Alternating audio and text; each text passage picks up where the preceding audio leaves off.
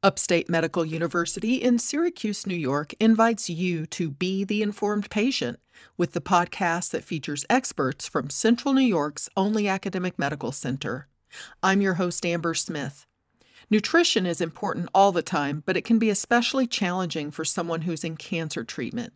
So today I'm talking with Katie Krofcheck. She's the Upstate Cancer Center's registered dietitian nutritionist, and she agreed to share a macaroni and cheese recipe that's easy to prepare and maybe a little more nutritious than you might expect. Welcome back to The Informed Patient, Ms. Krofcheck. Hi, Amber. Thanks for having me. Now, today I wanted you to talk to us about one of the most popular comfort foods, macaroni and cheese. It's something people may crave, and you have some ideas for how to make a version that's more nutritious than opening up a box, but it's still pretty easy to prepare. I know you need 3 pans, a pot for the pasta, a saucepan, and a saute pan or deep skillet, right? Yep. And then also a casserole dish to bake this in the oven. And a large bowl to mix everything. Yep. And during the recipe, I can kind of shed light into ways to maybe cut down on those dishes as an option.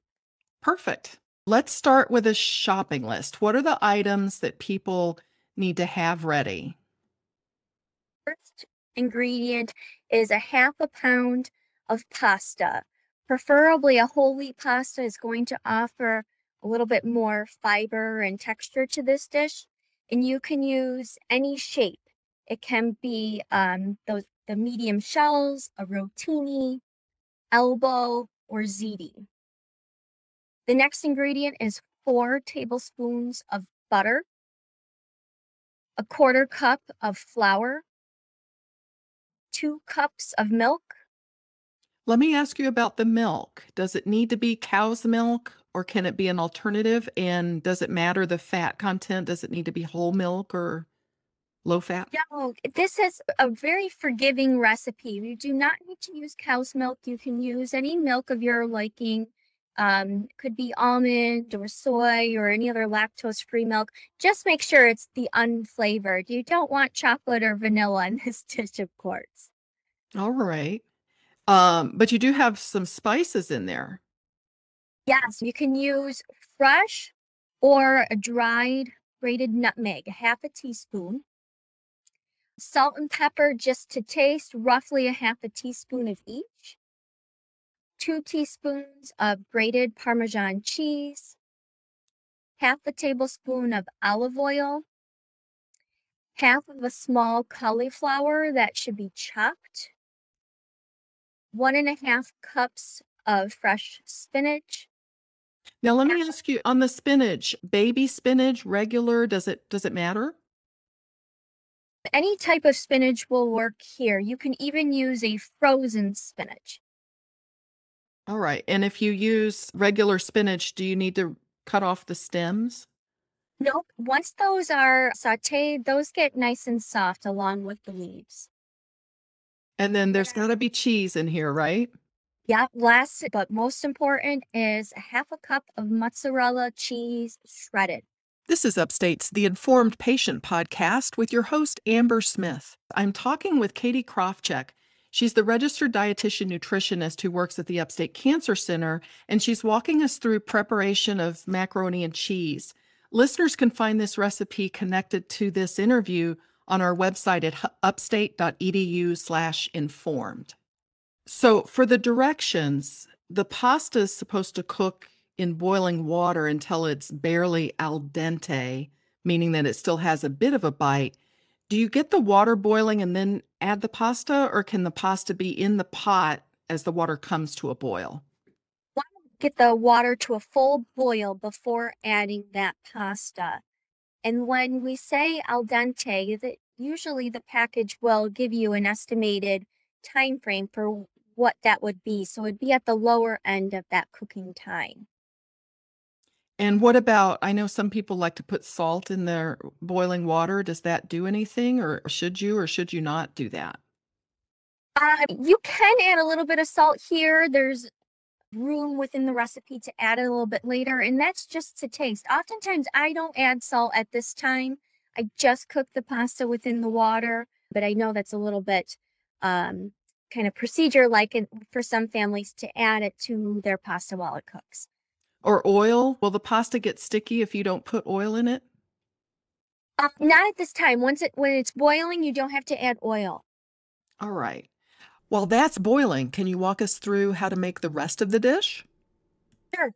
And don't forget, we're gonna preheat our oven to 350 at this time. And then so while that pasta's cooking in our other skillet, you're going to warm up the skillet, heat the olive oil.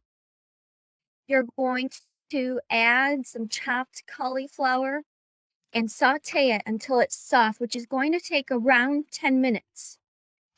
Just before that's soft, and around that 10-minute mark, you want to add the spinach to that same skillet with the cauliflower until it's wilted, which will happen pretty quickly within 2 to 3 minutes. And then at this time, if you want to season it with that salt and pepper, you can do so. So let me back up and ask you about the cauliflower, cutting it up. How small should the pieces be? They should really be like bite-sized pieces. Okay. Do you melt this over medium or medium high? Where would you put the temperature? Medium heat to saute. Okay. So that takes care of the vegetables. Do you add anything more to this pan or? Nope, at this time, that's the only thing that will go in that pan. Okay. So that's the vegetables. What about the sauce? Now, the cheese sauce, again, I mentioned you can possibly cut down on a pot here. So at this time, your pasta is likely done cooking. So you can remove that from the pot, drain it in a colander, leave it in that colander, return that pot to the stove where we can make our cheese sauce, or also known as a roux. Okay. Let me ask you about the pasta one more. When you bring the pasta into the colander, does it need to be rinsed or cooled? No, it does not. You can just drain and leave it there. Okay. All right. So tell me more about this roux. Okay, the roux or the cheese sauce. We're going to start with that saucepan. We're going to melt butter. And then we're going to add some flour.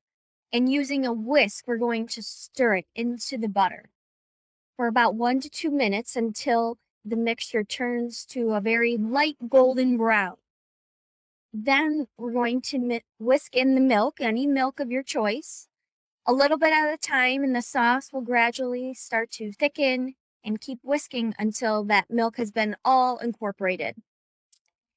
This is now over, it's still that medium heat, and then we're going to reduce the heat and allow it to just simmer a little bit.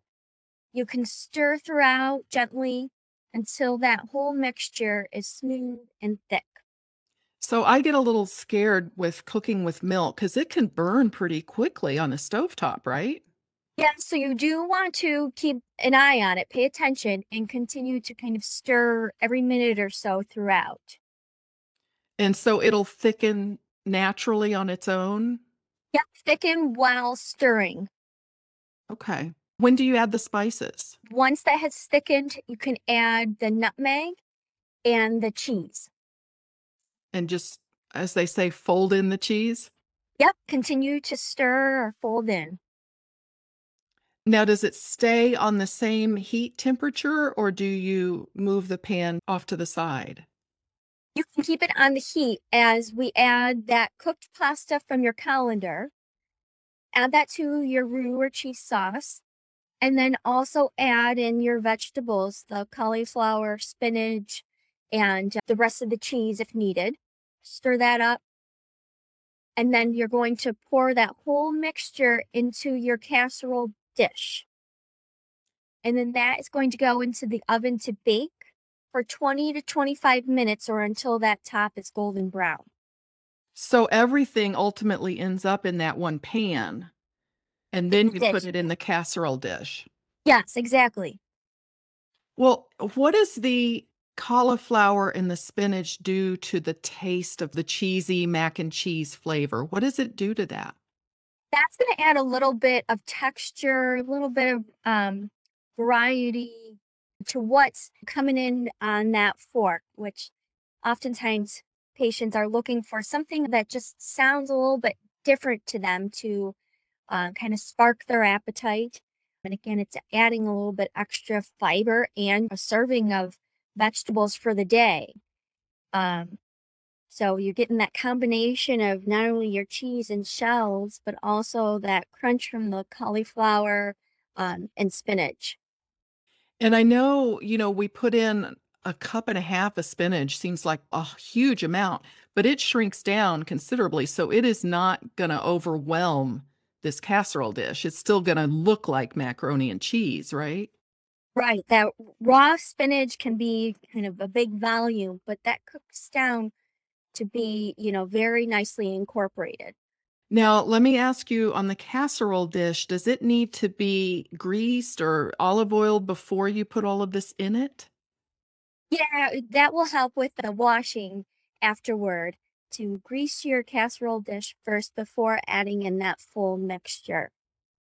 And then do you need to cover it with foil while it's baking, or does it just go in the oven Don't need uncovered? to cover it with foil. If you do kind of notice while it's baking that it's turning too brown to your liking on the tops of that cheese, you can cover it. You shouldn't need to cover it. And how long does it bake for?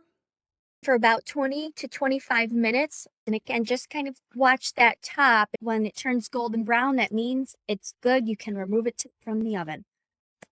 So, what do you like about this recipe as a dietitian for someone who's in cancer treatment? Like that, it kind of sneaks in that serving of vegetables. And again, it's something just a little bit different than your typical mac and cheese. It's a little bit more hearty, where it may give patients a little bit more stimulate your appetite as something different to try. How does it work in terms of leftovers? Because if you have this huge casserole pan, can you have it for dinner and then have some for lunch the next day or two? Absolutely, that's another good thing about this dish is you put in the work once, you bake it, but it can be utilized for leftovers the next day for lunch or dinner, just reheating in the microwave. Could it be prepped ahead of time or even baked ahead of time and then frozen so that you would have, a casserole ready, to thaw and Yes. cook later?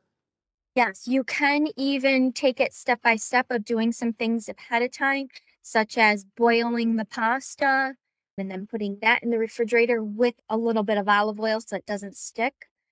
And you can saute the vegetables first, or you can even, there's an option to use frozen vegetables instead of fresh, where that would take away some of that cooking time. You can also steam or microwave the cauliflower first. That will allow the saute time to be cut in half. And then, yeah, to freeze it, you can take them out, put the whole casserole in the freezer, or you can put it into individual portions and freeze it that way into Tupperware. And then you have it ready for when you need it. Yep. This has been very nice of you to walk us through how to put this macaroni and cheese together, and I appreciate you making time for that. I hope that patients will utilize this recipe and find it comforting, and it's generally accepted by the whole family. So not only patients maybe going through treatment, um, but it is a good dish for everybody. My guest has been registered dietitian nutritionist Katie Krofcheck from the Upstate Cancer Center. The Informed Patient is a podcast covering health, science, and medicine brought to you by Upstate Medical University in Syracuse, New York, and produced by Jim Howe. Find our archive of previous episodes at upstate.edu/informed. This is your host, Amber Smith, thanking you for listening.